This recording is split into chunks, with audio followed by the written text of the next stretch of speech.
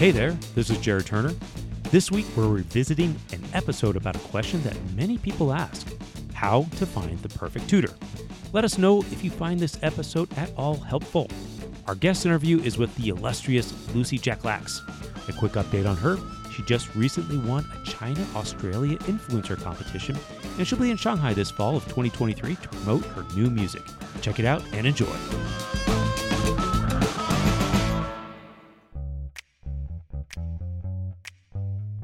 This is the You Can Learn Chinese podcast. For everyone who's trying to learn Chinese or reaching for the next level, you came to the right place. I am your host, Jared Turner, longtime resident of China, co-founder of the Mandarin Companion Graded Reader Series, Chinese blogger, and I find it strange, like how everyone suddenly cares about straws killing dolphins, because they've been breaking camels' backs for years. My co-host is John Pasden, co-founder of Mandarin Companion, founder of All Set Learning, the Chinese grammar wiki, Sinosplice.com, and has an intense phobia of negative numbers and will stop at nothing to avoid them. How can you be sure to find a good Chinese tutor? John and I will give you tips and advice on how to identify a tutor and who can help you take your Chinese to the next level. Guest interview is with Lucy Jak-Lax, an aspiring musician who fell in love with China, explored the diverse ethnic music of the country, and has even written her own songs in Chinese. All this and more, let's get to it. Hey guys, this is Jared Turner coming at you from Utah in the United States. And I am John Pasden in Shanghai, China. All right, Johnny, we got the show today. And before we kick into things, we've got a couple of reviews. You want to kick us off? Here we go. A 5-star review from Blue Green Potato in Singapore. And he or she says, "The books are great, and so is the podcast. I first read their books and found them to be a great springboard to improve my Chinese reading. The podcast has many random helpful tips." Random and helpful, that's us. Thank you, Blue Green Potato. You just made my day. Okay, we also have another review, and this came in an email from James Anderson. So, James, appreciate you sending out this email, and I'm going to paraphrase a little bit of what he said. "I love the Mandarin Companion books, and I have read almost all of them. The podcasts have great tips about learning Chinese. I pop back to your website every now and then and catch up on the latest tips. I like the new format last time I listened in. It works for me. In the podcast, you're always banging the drum on how important it is to be able to read quickly. So I thought I'd share this with you. Make whatever use of it you want. Best, James." And James, he sent me a really interesting story. I don't have time to go through it today on this podcast, but he gives a step-by-step on how he learned to increase his reading speed in Chinese, which is very interesting. And nowadays, he says that his reading speed in Chinese is faster than his reading speed in English. So that's really fascinating. Something might want to talk about a little bit later. Yeah, it's pretty cool. He did a lot of reading, though, and he applied some speed reading techniques. All right. So it's a 5-step plan. Chinese teachers hate this guy. Learn to read fast in Mandarin in 5 easy steps, right? Yeah, Chinese teachers hate nothing more than people learning to read quickly. Ugh. I know. Trying to keep us down. All right, so today we're going to talk about tutors. A lot of people are out there looking for Chinese tutors to help them learn Chinese. We're specifically talking about freelance individual tutors, right? That's right. And this is a big demand item right now because a lot of people, they can't go to school. A lot of people are looking to keep up their Chinese or take this time that they have when there's a little more time during the quarantine process and try to learn a little bit more Chinese. Yeah, and tutors is one thing I have a lot of experience with. It's how I got my Chinese up from intermediate to being able to go to, a master's program in Chinese with Chinese classmates. And there are a lot of pitfalls. I think tutors can definitely be the best, the most cost-effective way to do it, but it is by no means a sure thing. And also to preface this, maybe John won't quite say this, but with All Set Learning, it's essentially what you guys do. It's individual tutoring, right? I mean, you provide a bit of curriculum, but it's really customized to people. So additionally, this is something you have a lot of experience in, and specifically working with tutors to help them teach Chinese effectively to people. Right. So at All Set Learning, we try to take the best of both worlds of tutors and schools. So you have the personalization associated with tutors, but then you have a bit more control and management associated with schools. Because, some of the biggest pitfalls with tutors are scheduling or them not really knowing how to design a curriculum. So those are some of the things we're going to talk about if you've decided to go it alone and find a tutor on your own. And to preface this, John, just so we have a frame of reference, How many Chinese teachers have you worked with over the course of your business at All Set Learning? Oh, man. Some of them are long-term and some of them are shorter term. It's got to be around 150. Okay, so you have a little bit of experience in this area. Yeah, I mean, that doesn't mean they've taught me, but I've trained them. I've done demo lessons with them and evaluated their teaching. And I've gotten lots of feedback from my clients on the tutor strengths and weaknesses. So, yeah, it's something that I'm always involved with every day. All right. So then, oh, wise one, what should we look for when we're looking for a Chinese tutor? All right, so I want to start with something that I think is obvious, but at the same time, not so obvious, which is experience.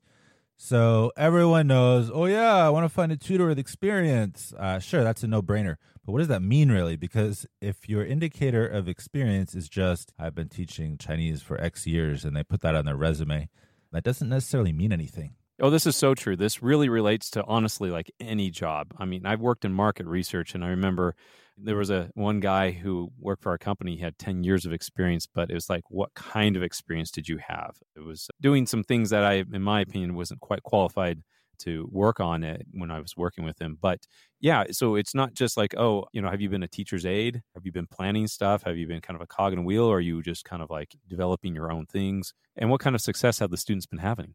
Okay, so I think one of the first things you need to look at is what kind of experience they have, like you're saying. So, for example, classroom experience.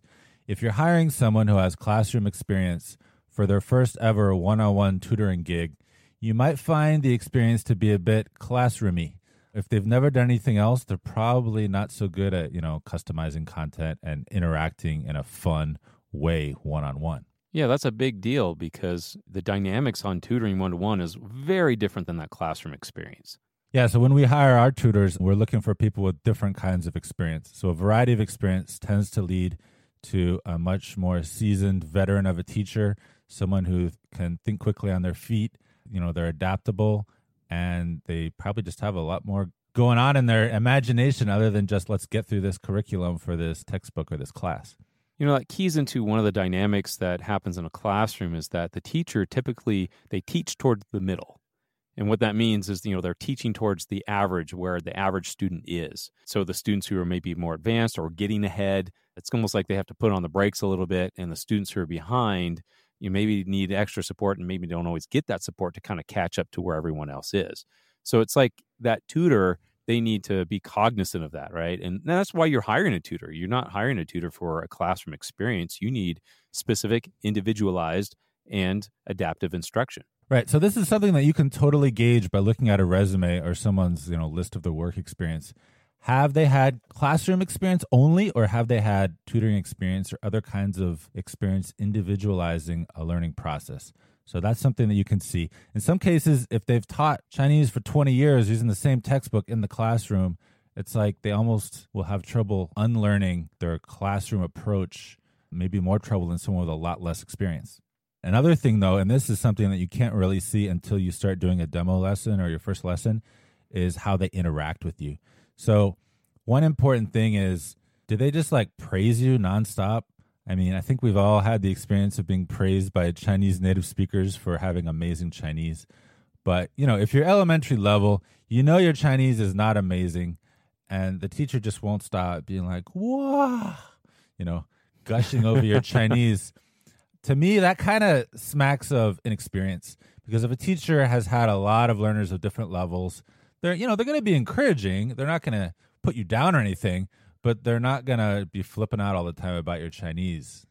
What's most effective that they find in psychology is that you don't praise the result, you praise the effort, right? So it's kind of like, oh, no, your Chinese is so good, because that gives you kind of that fixed mindset, right? That like, oh, so she said it's good, so I always have to be good. Therefore, it actually, psychologically, it makes you a little more adverse to taking risks, because you always want to be able to projecting that, successful or the good Chinese. But instead of just, hey, you really tried hard, that was a good effort you put in. It wasn't right, but I see where you're going with that. Or one thing that our teachers like to praise, and I like to praise among our clients at All Set Learning, is you did a lot of prep work. I can tell you did a lot of work preparing for this lesson, and that is great. Because that's praising effort, really. That's what it is. Exactly. Okay, so one is how much they praise you, but another is just how much they push you. If you know that your pronunciation has issues, your tones are all over the place, but the teacher is barely correcting you, then that right there is a signal that this teacher may not have like really high standards. And for me and my clients, like we have high standards. We want our pronunciation to one day be native-like or as close as possible. So we want a teacher that's going to help us get there. And this is a bit of a balancing act. Like the teacher can't be correcting every single sound that comes out of your mouth, but at the same time, you want to feel like they're pushing you. So that's an important thing there. Yeah, John, what do you think the line is on that? Because like you said, there are some people like they're stopping you all the time and interrupting you and say, oh, you didn't say it wrong. This is the way to say it versus, like no correction at all. So where do you think is more appropriate? Well, I like kind of a two-pronged approach. If you're doing pronunciation practice, which I think is really good and everyone should be doing, especially at the elementary or below level, but even at the intermediate level. If you're doing pronunciation practice, then the teacher should be giving you immediate feedback on every word or a line that comes out of your mouth. That's the whole point of pronunciation practice, immediate feedback. So that's one kind. But then the other kind is conversation practice. So if you guys are talking about something, this is the real purpose of language. This is communication. You're trying to tell the other person what you're thinking, how you feel.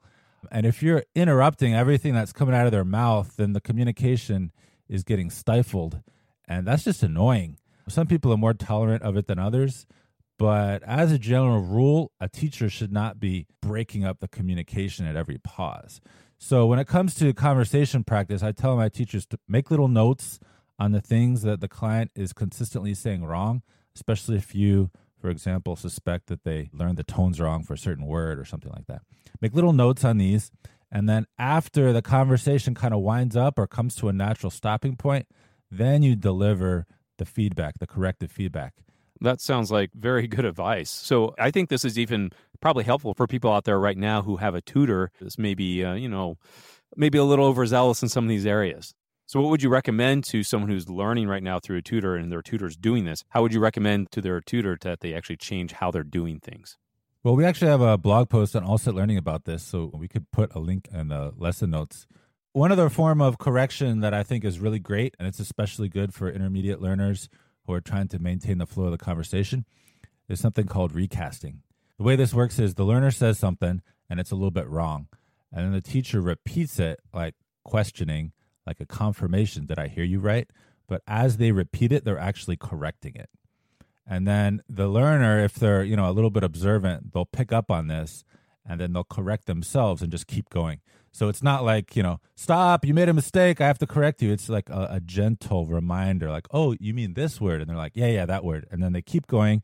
And the nice thing about this is if they're talking about a special topic and there's a key word that they're going to be using over and over again, but they're pronouncing it wrong, then it's nice to get the correction early on so that they can start repeating it correctly and get that reinforcement rather than saying it wrong 20 times, then finding at the end, you got that word wrong 20 times. So what else is important when we're looking for a tutor? All right, so I think that pretty much covers experience. Those are some things that you can definitely look for as a learner. I think personality is really important, though.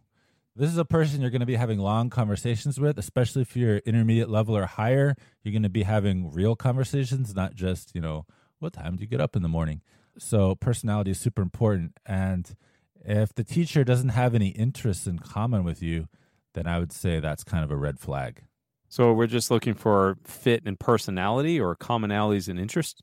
Yeah, like do you enjoy talking to them? If you love movies and they never watch movies, or they love books and you don't read books, those could be some red flags, right? Because if you're at a level that you can actually discuss this stuff, then some of the stuff you might want to discuss is not something they have any experience with, right? Well, I guess it makes sense just because, if you want to talk to this person, one of the key things about having this tutor is to improve your overall Chinese, and speaking and listening skills is a key element of that, right? So if you have nothing to talk about or it's stilted conversation with this person, then yeah, that's going to be a problem moving forward. Yeah, I mean, you can still do it. You can make progress with a teacher who's like kind of boring and just a taskmaster type. You can, but if they're interesting and the conversation is part of what motivates you to keep improving and keep showing up to all your lessons, then I think that's a better situation to be in. So this leads also to like the next aspect, personality traits, and so this is not just like commonalities or interests, so to speak, but like, what's this person really like? And, there's a lot of things I think that are important here. One, I think is good to highlight on is like patience. I mean, it takes patience to communicate with someone who's not good at communicating, in that language. Someone who keeps making the same tone mistakes over and over, right? Exactly. One of the things too that I found when I've worked with some other people who have, been helping me learn Chinese or something is that they don't jump in too quick to like rescue you. It's like you need to let that person struggle a little bit, because a lot of times they've studied the word, they studied the phrase, they know it. It's somewhere in their head, right? And they just need to make that connection. And there's sometimes, I've struggled like that. I still struggle like that sometimes. And sometimes that person's just like, oh, you mean this, right? And you're like, yeah, that's it. But I knew that. I just wanted you to give me a second and, let me figure that out, make that connection, that neural pathway I needs to form. And so that's one of the elements of patience. They need to have patience to let you struggle. And at the end, if you can't get it, then you need help. And okay, that's fine. Yeah, I find that that's something that differentiates a experienced or a really good teacher and one who's less experienced is not just having patience, but knowing how to use it. So a lot of times the teacher will jump in when if they just wait like half a second longer, the person will get it on their own. And that act of struggling and getting on their own leads to direct progress. Another thing that I've seen teachers do, which is really cool, is the student is talking, they make a mistake that the teacher has corrected many times. And rather than correcting them again, the teacher just gives them like a look, like, come on, you know how to use that, bah, or whatever. And then they're like, oh, yeah. And then they correct themselves. And, being able to correct themselves with just a tiny little nonverbal prompt can make a big difference in progress as well. I think I know what you're talking about. So there's like, come on. We've been here before. But also on the topic of personality traits, I think this is really important, is how extroverted or introverted the teacher is. Because like if you're a talker, then you might not want to find a teacher who's a total talker. And by the same token, if you're very introverted and you hire a teacher who's very introverted, that could be kind of an awkward series of lessons you have. That's true. Like we have this one client who's quite introverted, and the two different tutors I have teaching him, one of them is more of a talker, so he's more okay with it. Of course, he's trying to get the guy to talk as much as possible, but he doesn't struggle with it too much. But one of the other teachers is less extroverted, so she really has to like do a bit of extra prep to make sure that she can get him talking. And it's okay, she'll do the prep. But when you're dealing with like an unknown tutor, you don't know how much work they're going to do. It can be easier to just find a personality that's going to match better with yours. Oh, that's so true. And, and that's one of the aspects, though, of having a good tutor is that they'll find ways to start conversation. It's not that you have to have a whole lot of things in common or really get along with the person very, very well. It comes down to the skill of the teacher, right?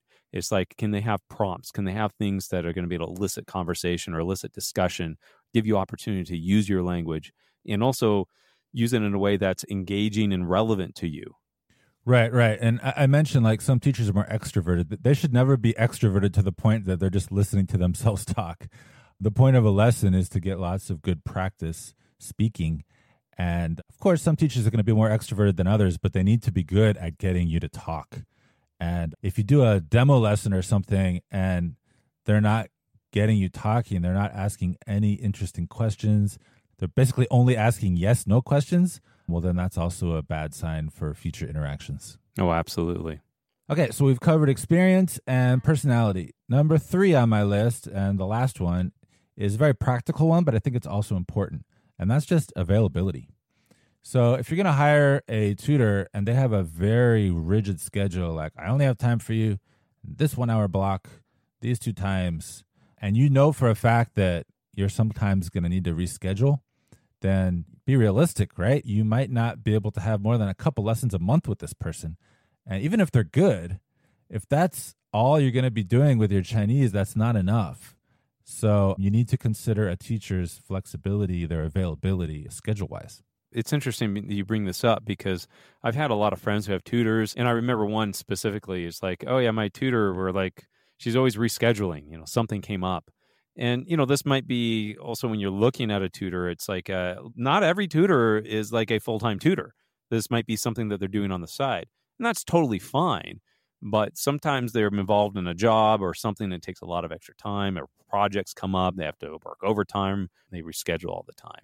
But that also can be a problem on the client's end, on the learner's end too, right? Because I've known a lot of learners that they will constantly reschedule their tutor. Yeah, and that's what I have to deal with at my business, because what we do is we manage that for the clients. And a lot of our clients are super busy with work, and so they keep rescheduling. So one of the ways that we deal with that is we have multiple tutors for each client, and that gives us a lot more flexibility. But, if you're hiring an individual tutor, you don't really have that as an option.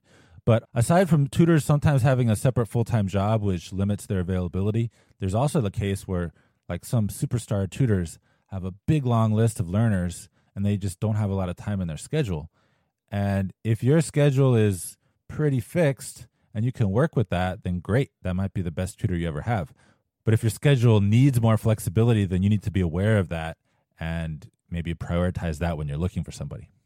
Jared, let me return to one other thing that you just mentioned, which is how reliable they are. Like, are they canceling? Are they constantly changing times? And this is one that I think is really hard, because how can you know that from a demo lesson? People don't put that on their resume. I frequently cancel my lessons. So what do you think? I think it really comes down to how serious are you about learning Chinese?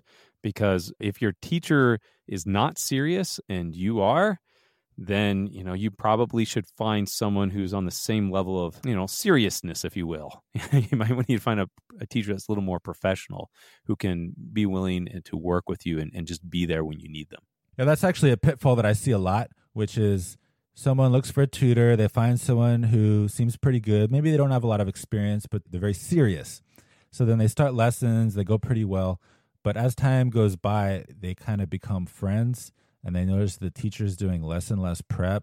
And for some people, like, it just devolves to the teacher showing up and like, what do you want to talk about today? And, no prep. And they just feel like they have no direction, and they're not getting much corrective feedback or being pushed at all. That is something that you need to be aware of. It does happen. And it can sometimes be awkward to be like, I don't think I want to keep learning lessons with you. So a lot of times people just make up an excuse to end the lessons, and they find a new tutor. But that's just one of the things that you have to be aware of with tutors. That can happen. And are you someone who's going to be too embarrassed to ever end the lessons? Or are you going to really pursue excellence and, sometimes switch tutors if you have to? That's kind of up to you.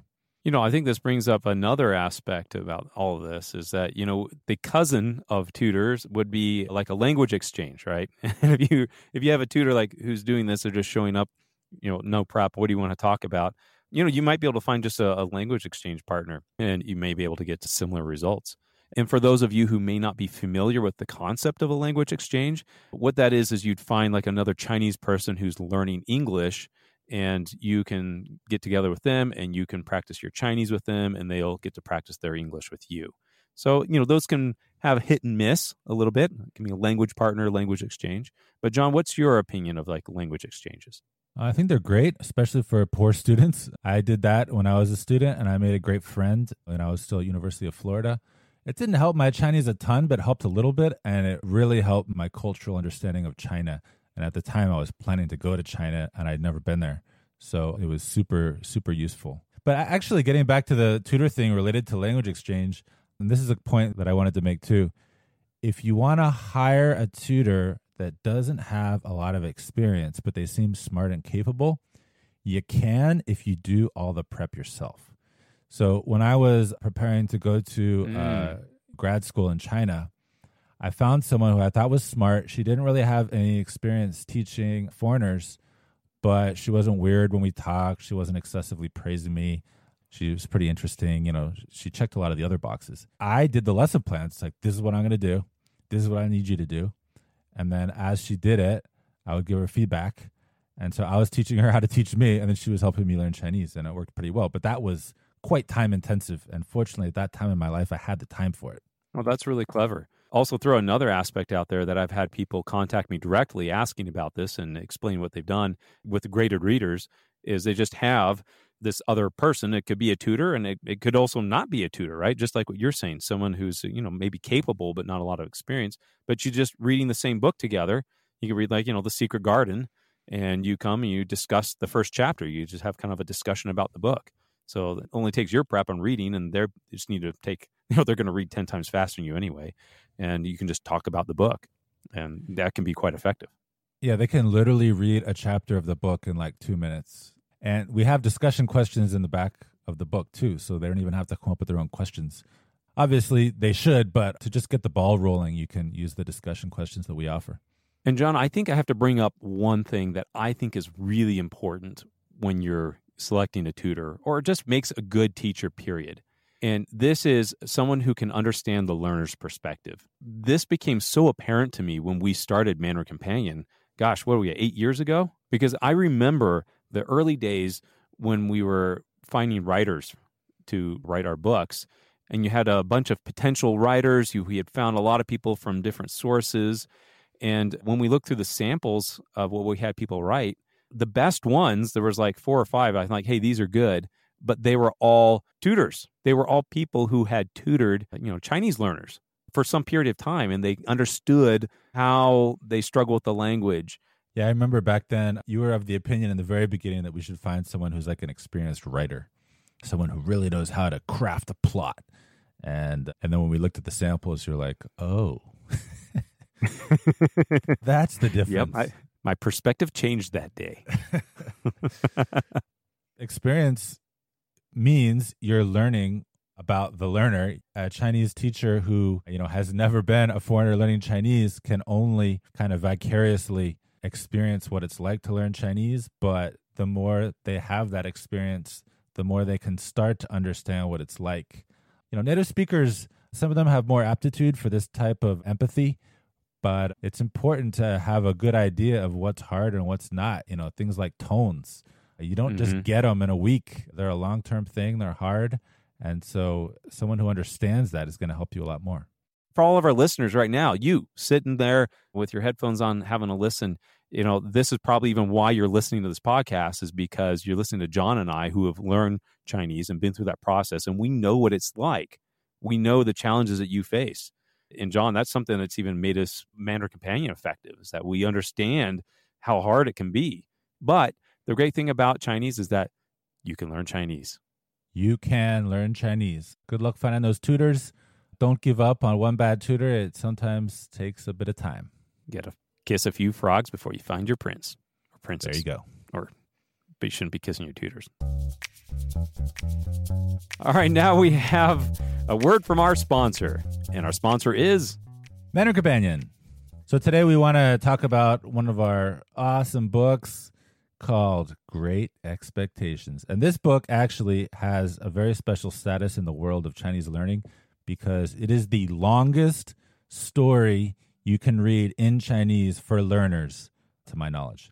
Because, it has 2 parts. Each part is, oh man, I'm blanking on how long it is. Long. So you put those together, you get double long. And, it's all at level 2, which is 450 individual characters. Yeah, each book is roughly, I think, 14 to 15,000 characters long. And when we wrote this book, we had planned on just doing one book. But when we got into it, Charles Dickens, his plots are very involved. And we had a very watered down book that just, it wasn't good. And so we just realized it had to be way bigger. That's not how I remember it. I do. I remember reading that. I'm like, we just glossed over all this huge plot points and we skipped this and that. No, but see, at that point, we were already at a book and a half, remember? We were like exactly a book and a half length, and we wanted to bring it down by another, X% to make it short enough for a regular level 2 book. It just wasn't going to happen. We couldn't do it. So we just made it longer. So we just go big or go home. So Great Expectations, it is a fantastic story. It's one of those stories that gets better with age. And honestly, the end of book 2, it's put people in tears. It put me in tears. The first time I read that, you're just like, oh, and you just want the story to go on, but it just doesn't. But it's a very special story. So you can go out, get it today. Great Expectations. It's a level 2 Mandarin Companion book. And John, we're also going to be putting out some more level 2s this year. So stay tuned. They're coming. Okay, now we have rants and raves. John, what do you have today? Okay, I have a rave. An apology in advance. This is a first world problem, foreigner in China rant. So the rant is, if you're a foreigner living in China and you're trying to use something like these codes which show that you haven't been exposed to the virus, you have to sign up through the app. But they don't allow you to use a passport. You have to have a Chinese ID. Oh, really? You just can't do it. So all these places won't let you in unless you have this code, but you can't get the code unless you register through the app, and you can't register through the app unless you have a Chinese ID. So because you're a foreigner, you're effectively excluded. Yes. But they don't mean to exclude you. You just are. That's how it works. So you supposedly can register through WeChat, but they don't allow for a passport registration. You supposedly can register through the code's own app, but it also doesn't work because you need a Chinese ID. The only one that does work is Alipay, which allows you to choose passport as a form of ID. So I was going to do that. And then Alipay is like, nope, you got to validate your account by linking a credit card. Okay, I have a Chinese credit card. Oh, you do? You know what's going to happen? Yeah, I have a Chinese credit card. My wife vouches for me, so I can do it. You're one of the few foreigners that have a Chinese credit card. That's not easy to get. Well, I got it. Thanks to my wife. She's amazing. But anyway, it's like, add this credit card. Okay, add the credit card. No problem. I have one. It's legit. I've been using it for years. And it's like, no, your name's wrong. It's like, no, that's my name. It's like, what? Add the middle name? Nope, still wrong. Change the order? Nope, still wrong. Anyway, it took like so many tries to put my They English wouldn't accept name. John Tiberius Pasden, right? It would not. It also had to be all caps, I found out in the end. If it wasn't all caps, it was wrong. Yeah, So that's normal bank stuff there in China. Yeah, all right, so that's my Well. In the end, it ended happily, and I got my code, and I can be admitted to places that require the code now, but it was pretty frustrating. Like all the KTVs. Yay. Well, you need codes to get in there? I wouldn't know. KTV, whatever. Jared, I know what you're going to rave about. Go ahead. All right, I have a rave today. It's a KTV. No, I don't. So I do have a rave, though. You had a rant, so I've got a rave. And this is something that my kids have been using, and my wife got a bunch of these, and they kind of enjoy it. It is these calligraphy felt mats. And these are popular around China, and they're kind of fun. So if you are practicing writing characters, and, I bag on writing characters all the time. But, there are people who do that, and it's kind of fun. You can fill out notebooks, but this calligraphy mat, what it is, you have a brush, and you have the mat. You just need a cup of water and put your brush there, and you can paint, in water on the calligraphy mat. And it has, I think I'm looking here, it has 24 squares on it. And usually by the time you're going through, you get to the last square, the first ones have started drying out, and it kind of clears up again. So it's going to be a fun way to kind of practice and write characters. And they're not too expensive. You can get them on Amazon for like $8. If you go on AliExpress, it's like $2.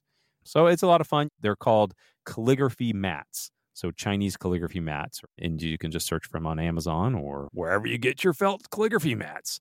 I feel like we need a picture or a video of this. Maybe I should make one. But this also makes me think of, it's like the junior version of those old guys in Chinese parks that have the big sponge brushes and they're doing calligraphy on the stone ground in the park. Oh, precisely. Yeah. In the old school of this was what you had, like those little stone trays, and it was sand, right? You'd write your character in the sand and then let the little thing you borrow go out and wipe it off, right? Like an Etch-a-Sketch. Yeah, that's old school. But John, you're old school, right? I bet you learned that way. I did not. Pencil and paper for me.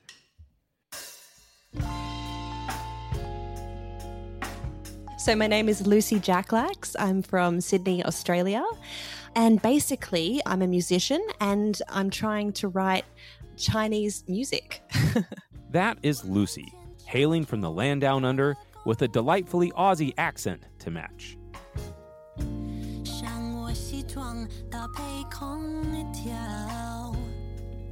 Actually, I haven't found anyone else doing what I'm doing, which actually makes me a little bit more excited about doing it.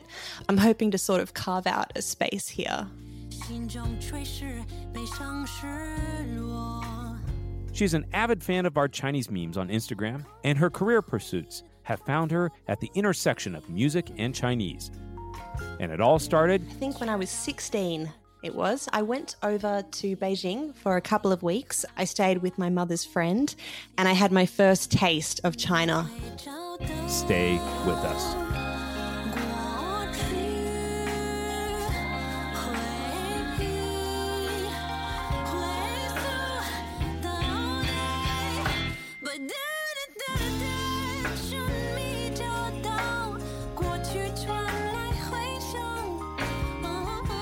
But I still want to know a little bit about this trip when you were 16. Like, what was it about it? Like, you went to China.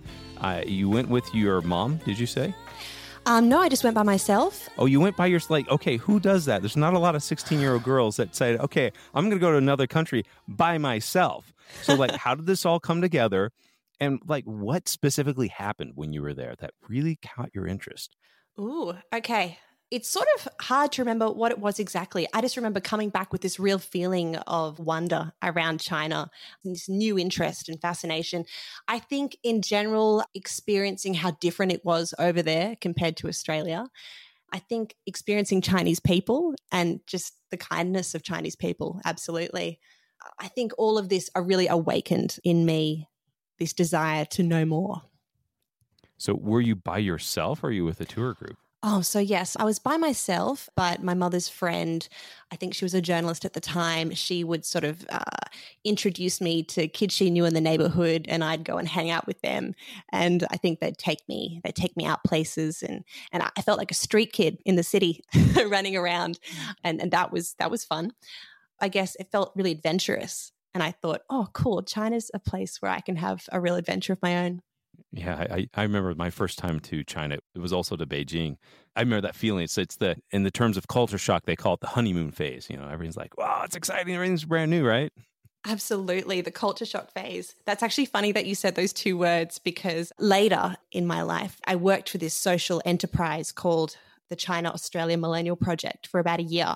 And they were all about bringing Chinese millennial entrepreneurs together with Australian millennial entrepreneurs and creating these, I'd say, mutually beneficial bilateral businesses together. And I was personally involved in one business, and we called our project the Culture Shock Experiment. And it was this TV show idea that we had where we would send an Australian person to China and team them up with a modern Chinese, sort of a young person, and then give them that honeymoon culture shock that you're talking about and film them falling in love with China. Because I also think that when you do talk to young people in Western countries and you ask them about China and you say, okay, so when I say the word China, what do you think of? And they say, okay, the Great Wall. And they say, dumplings. And it's just all this really stereotypical stuff, which I feel is not modern China and not where my love is, my heart is. Yeah, I can understand that. I remember before I went to China, I mean, I knew it's like, you know, a big country, but I didn't grasp the reality of it. I don't know what I was expecting, but I think somehow in my mind I had like dirt roads and mud huts, you know. But you know, you get there, it's like this huge modern city, like comparable to like New York. Really was mind-blowing experience. Absolutely. And even, I guess, in Yunnan, traveling around that province and seeing all these giant mountains and lakes. And I just thought that sort of scenery was just in Europe or something. I didn't realize that it existed in China. There's amazing hidden gems around China. It's like, if you think of your home country, there's always some place that you've never been, or it's a popular tourist attraction, or even maybe not so popular, but it's beautiful. But take that to any other country, like China. There's all these hidden gems all around the country. It's a gorgeous place. Absolutely. I think unearthing those hidden gems is what's going to be eventually what draw people back to China. Yeah. But this whole trip, it's something that just sparked something in you. So you said, hey, you got into start learning the language. I mean, what was the process for that? You start taking classes, you start studying by yourself? What happened? Yeah, so it was sort of gradual. I just generally learnt a little bit in high school, but I had to do long distance education because no one else wanted to learn Chinese. And I've got to say, I didn't really learn that much in that time. And then I continued again at university and then did some exchange over in Yunnan, as I've said. I've done that sort of on and off throughout my life, learn a bit of Chinese, and then I've stopped for a while and I've forgotten all of it. And then I've started learning again, and it sort of all comes back pretty quickly, but then I stop and then I forget all of it again. So it's been that cycle. I want to hear about this exchange experience. So we went to Yunnan in Kunming, but we also traveled around to Dali and Lijiang. Oh, yeah. Lots of beautiful. amazing, beautiful places. Again, I had no idea these places existed in China. Yeah. I thought it was all these I know the cities. crazy thing is, you probably didn't even know Kunming existed before for the exchange, No right? way. It was how many million people there? It's like, I don't know, 5, 10, I don't know. Exactly. Country China, there are chickens running across the street. What? It was so funny. I suppose Yunnan was the second step Oh, just for listeners, Yunnan, it's on the very southern end of China and it borders the north end of Vietnam. So it's kind of a exotic tropical place. Totally exotic, tropical.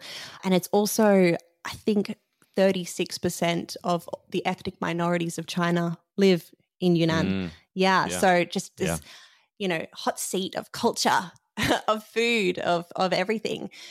And me and my friends just did a bit of a road trip, and we had the option of going on an English-speaking tour or a Chinese-speaking tour, which was dramatically cheaper. So we did the Chinese-speaking tour, and we sat on a bus for, hours, 7 hours every day. And this Chinese tour guide would just scream at us from the front of the bus, telling everyone else, who was Chinese on the bus about the surroundings. And they got one of those little microphones with the speaker on their belt, right? And it's like the sound quality's terrible. Yeah, I don't know why, but he just had to yell every word. and they're carrying a big flag on a little wiry pole. You have to follow them around. Okay. But, all of that, it made it sort of more fun for me and my friends. So the thing that happened in Yunnan for me, and during that travel and that exchange, was I discovered Minzu music, so ethnic music, Chinese folk and traditional music. And I have this vivid memory of riding a horse through, I'm not sure where it was, but this big, beautiful open plain, and all these Chinese people around me riding horses, and one of them singing this amazing Chinese folk song just out into the ether. It was such a moment. It was a magical moment. Wow. And I heard Chinese folk music for the first time, and I went, wow, what is this? And I got really excited about it. And I think my friends weren't nearly as interested in it as I was. But to me, it was so different, and it was just so beautiful. And I could see that music had been written to occupy the space, that it existed in. So in that beautiful open plain, riding a horse. So I came back to my university in Australia once that was finished, and I said to my professors, okay, I'd like to start learning Chinese folk and traditional music, because at the time I was studying a classical music degree, an opera degree. And my professor said to me, Lucy, there's no one that can teach you that here. We don't teach that here. You can learn Italian and French and Spanish opera, but we don't teach Chinese music. And so I sort of went, okay, I'm going to teach myself, and ended up sort of applying the classical method of learning music to Chinese music, and sort of had to figure it out for myself. What was that process? It sounds like something you learned, but now you're applying that to Chinese. Yeah, absolutely. And I think in general, this process is only really applied to opera and to classical pieces when you're singing in another language. But I'll apply this process to a Chinese pop song. So basically, you have to first, dependent on what song you're given, or if you're choosing a song, it's like choosing a Chinese name. You've got to go and consult with Chinese people and figure out what's appropriate. And it's almost always Mo Li Hua. It's almost always, that's always the song they want you to sing. I'll show them this repertoire, and I'll say, look, I can sing all these songs that I've learned. And they'll go, Mo Li Hua is the one that we want. So anyone listening, Mo Li Hua, that's a very traditional song. And I remember I went to a Chinese language competition, and part of it was like singing, and like half the people sang that song. It was like, okay, that's enough. Really? Tangent. The very first time I sung a Chinese song was during the Han Yu Chao speaking competition, when the Confucius Institute at my university talked me into entering, even though my Chinese was terrible. But I was sort of always looking for opportunities to do things. And they said, okay, Lucy, we'll do it. And the song that they picked for me was 爱我中华, which means, it's like, I love the Chinese motherland. And I sang that for my talent portion of the Chinese language competition. And they absolutely loved it because it was super patriotic. And I was telling everyone how much I love China. Red meat out to the judges. Totally. And actually, that was my first year of speaking Chinese. And it was so bad at that stage that I didn't get through it all. But I had so many opportunities. Just as soon as people knew that I could sing in Chinese, I had one contestant come up to me and we collaborated on a song together, which we then went over to Shanghai Jiao Tong University in 2014 and performed at a festival there. And then I had someone else from another Chinese institute see me sing, and she sent me to Beijing. She scouted me, and I went and sang at the Great Hall of the People. Wow, that's neat. Yeah, so I feel like so much just came from this one opportunity where I put myself out there and spoke some terrible Chinese, which I feel like That's a great testament to just, the whole process of learning Chinese and all the opportunities that come with it.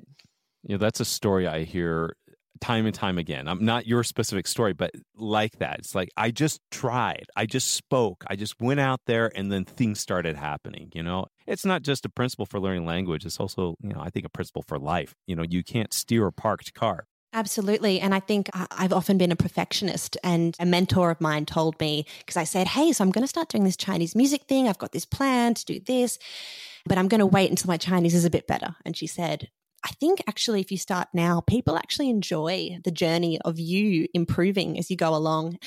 And actually, you'll never actually be good enough anyway. You can speak to, I'm sure so many fluent native sounding speakers who learn idioms just for fun. And they'll tell you, oh no, my Chinese is terrible. Oh, this is so bad or this is so bad. So you're never going to be good enough anyway. So may as well start. Well, how did you get into actually writing songs in Chinese? Yeah. So my quarter life crisis happened. And so I turned 25. I turned 25 and I really wanted to just figure out and be really clear on what I wanted to do with my life and my career and, what was in line with my values. And I sort of had a look, okay, so here are my skills. Some of them include I can sing, I'm a professional musician, and I can speak some Chinese. And I'd had some success around Sydney and around Australia singing Chinese music. I was like the go-to girl for Chinese performances at cultural events and festivals and corporate and government events. And I'd had a pretty good response so far when performing to Chinese audiences. Actually, sometimes they would have me off stage and they'd start the song and I'd be singing the first couple of lines off stage, and then I'd come onto the stage and it would be like, wow, it's actually a Caucasian girl singing Chinese. Blonde hair, like the frothing in the mouth right there. Well, actually, I think I was feeling the same though, because I'd sort of get on the stage and people would be really excited and happy. And I think that they appreciated that I'd learnt the Chinese song, but I was sort of there going, hey, I've put in hours of work into this and training, and I'm just so happy that I get to share this thing with you that I love, that I really appreciate. It's a two-way thing, I think. Oh, that's really neat.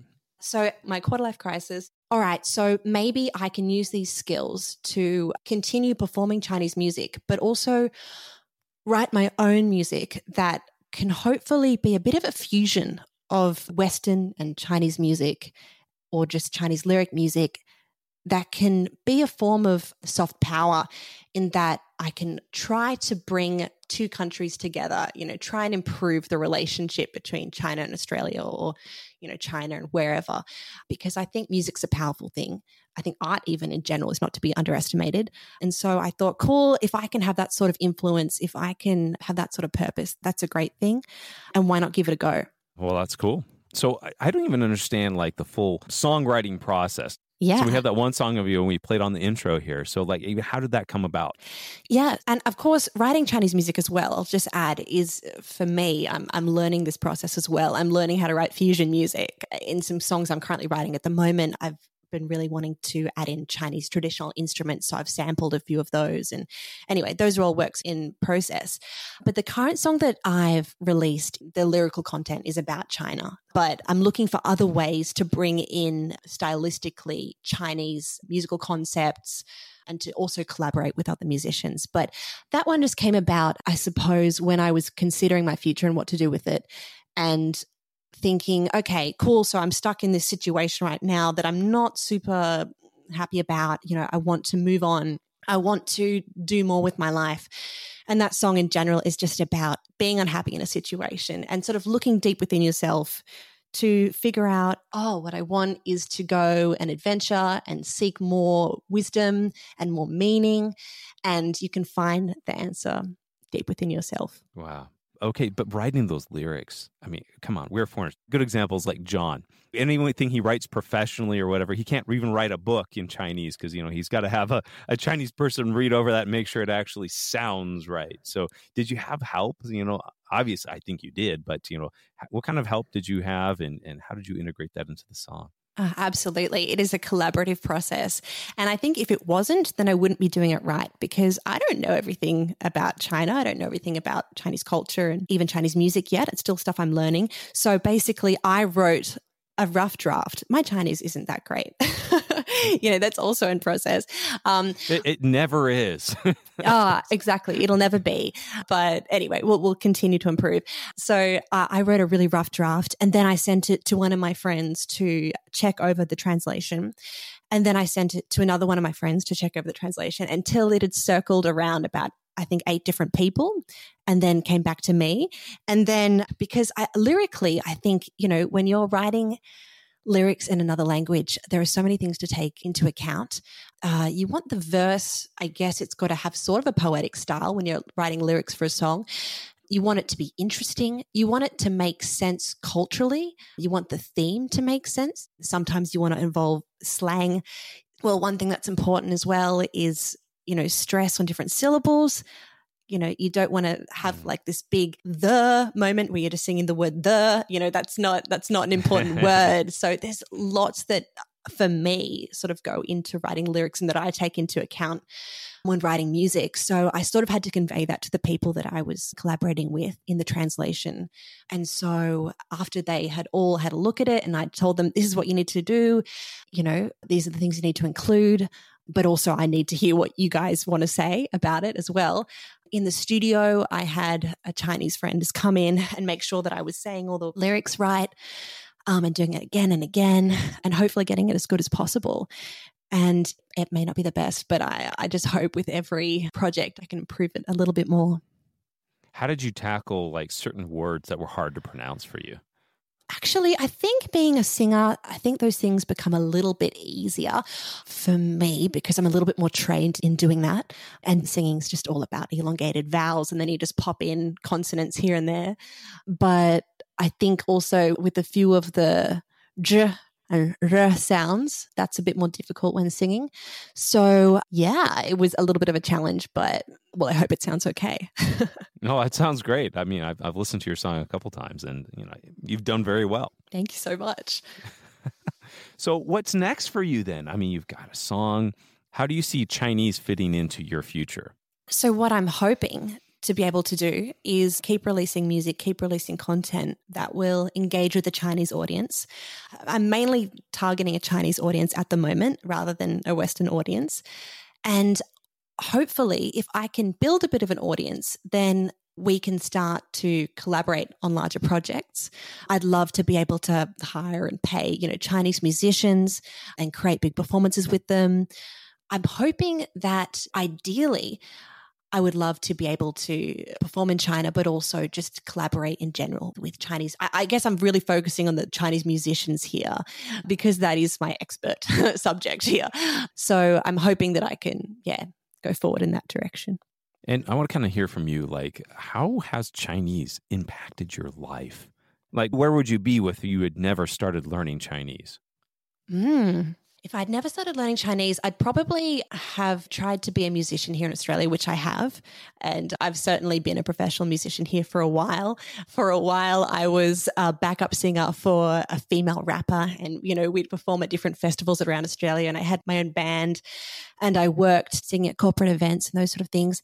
But I think it would have been a whole world that I would have missed out on. I would have missed out on the whole world of Chinese language, Chinese culture, and Chinese music. And I would have been in this little bubble. And just, wow, now that I think about it, Chinese culture, Chinese language has really steered my life into a whole different direction, but I love it.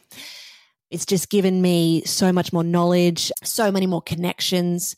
It's been so empowering. Something else I'm curious to hear from your perspective. All right, you're singing. And I know you speak Chinese and everything, but what about literacy? How has literacy in Chinese, how has that impacted your life, or even how is that important to you even now in learning, being able to read the language? Reading. I think certainly knowing how to read in Chinese has definitely helped me to learn songs a little faster. But I think in general, when you start learning Chinese, you don't really focus too much on the reading, do you? Because you just want to start communicating and speaking. But I think a real big part of Chinese communication is via WeChat.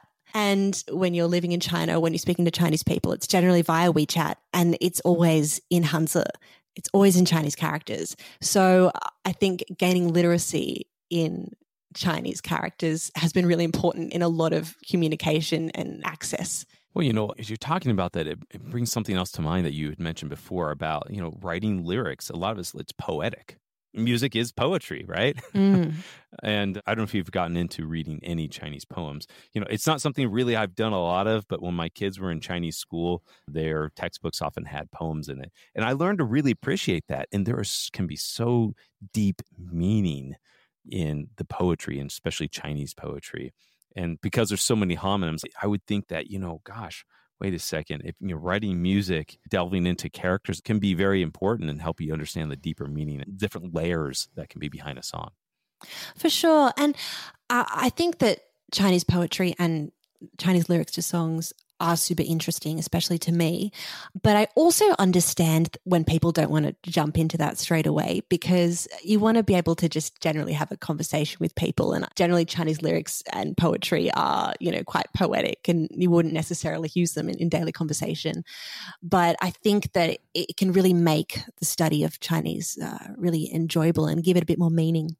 Oh, absolutely. When people have asked about this before, in fact, I had this question. It's like, will learning Chinese poetry help me to improve my Chinese? And my general answer to that is no. It's not a great way to improve your Chinese, but it's a great way to appreciate the Chinese once you've reached a certain level. Absolutely. Agreed. And also, you now have a song that you can sing at KTV. Yeah. KTV, for those listeners, that's a ubiquitous form of karaoke throughout China, right? Absolutely. And you've got to have at least one song. Definitely. What's your song? Oh, no. I got to hear, what's your go-to KTV song? Anything, it can't be Take Me Home Country Road. So. It's anything Deng Li Jun, anything Teresa Teng, any of those really corny, cheesy classics, old school Chinese classics. And everyone's probably sitting there like, yeah. Yeah, well, the thing is, every Chinese person in the room knows it. And yeah, so it's an easy one. So, Lucy, tell me, for someone who's out there learning Chinese right now, what advice would you give to someone? I think there are a couple of things. I think you've got to figure out what your motivations and what your goals are. I mean, I think mine are really clear to me. But for you, I think clarifying that is going to help you achieve your goals faster and also design your learning. So if you're a bit more of an extrovert like me, I'd encourage a group class because, you learn from other people. They sort of hold you accountable. And also, my other advice is go live in China. Even if it's a short stay, it doesn't have to be a year. It can be a month. It can be 3 months. There are so many language courses out there for you to take advantage of and so many scholarships on offer that I really encourage you to just go and try it out, because I think that being in that language environment, you'll learn Chinese so quickly and it will be such a life experience. And if you could go back and do it over again, what would you do differently? The only thing I think I would maybe tell a past version of myself is, to not be fearful of living in another country, because I was generally very excited to go and do that. But, there are always some fears that come with that. And I had a little bit of fear about doing it, but I would just say, don't even worry about it, because going there, any problems you encounter, you'll solve them when you come to them. But also you're going to have so much fun that any issues you encounter won't matter anyway. So, Lucy, if people want to hear your music or learn a little bit more about you, where can they go? Okay, so soon my music will be available on all Western and Chinese streaming services. Otherwise, you can find me at my Instagram page at Luscious, LUSH_ESS. I haven't come up with a Chinese name yet. I'll have to listen to your podcast about that and think about one. Well, that's great. Well, Lucy, thanks so much for taking the time to talk with us today. And I really appreciate you sharing this experience. This has been really fun to hear about your journey through Chinese music and learning Chinese and incorporating that into your life. Oh, thank you so much. And look, I just hope some people will maybe investigate Chinese music a little bit more, maybe open their minds and their hearts to embracing Chinese music. You have been listening to the You Can Learn Chinese podcast. Help us spread the word by sharing this with your friends, classmates, teachers, cousins, gardener, taco lover, picture taker, rain dancer, book reader, and a one guy named Dylan. You can subscribe on iTunes or wherever you get your podcasts. And please write us a review so we know how we're doing. You can find us on Facebook and at MandarinCompanion.com. Apologies to John Cena.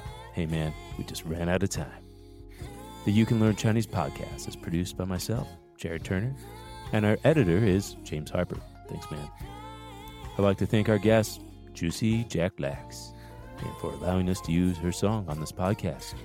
And of course, thanks to my co-hosts, the man, the myth, the legend, John Paston. See you next time.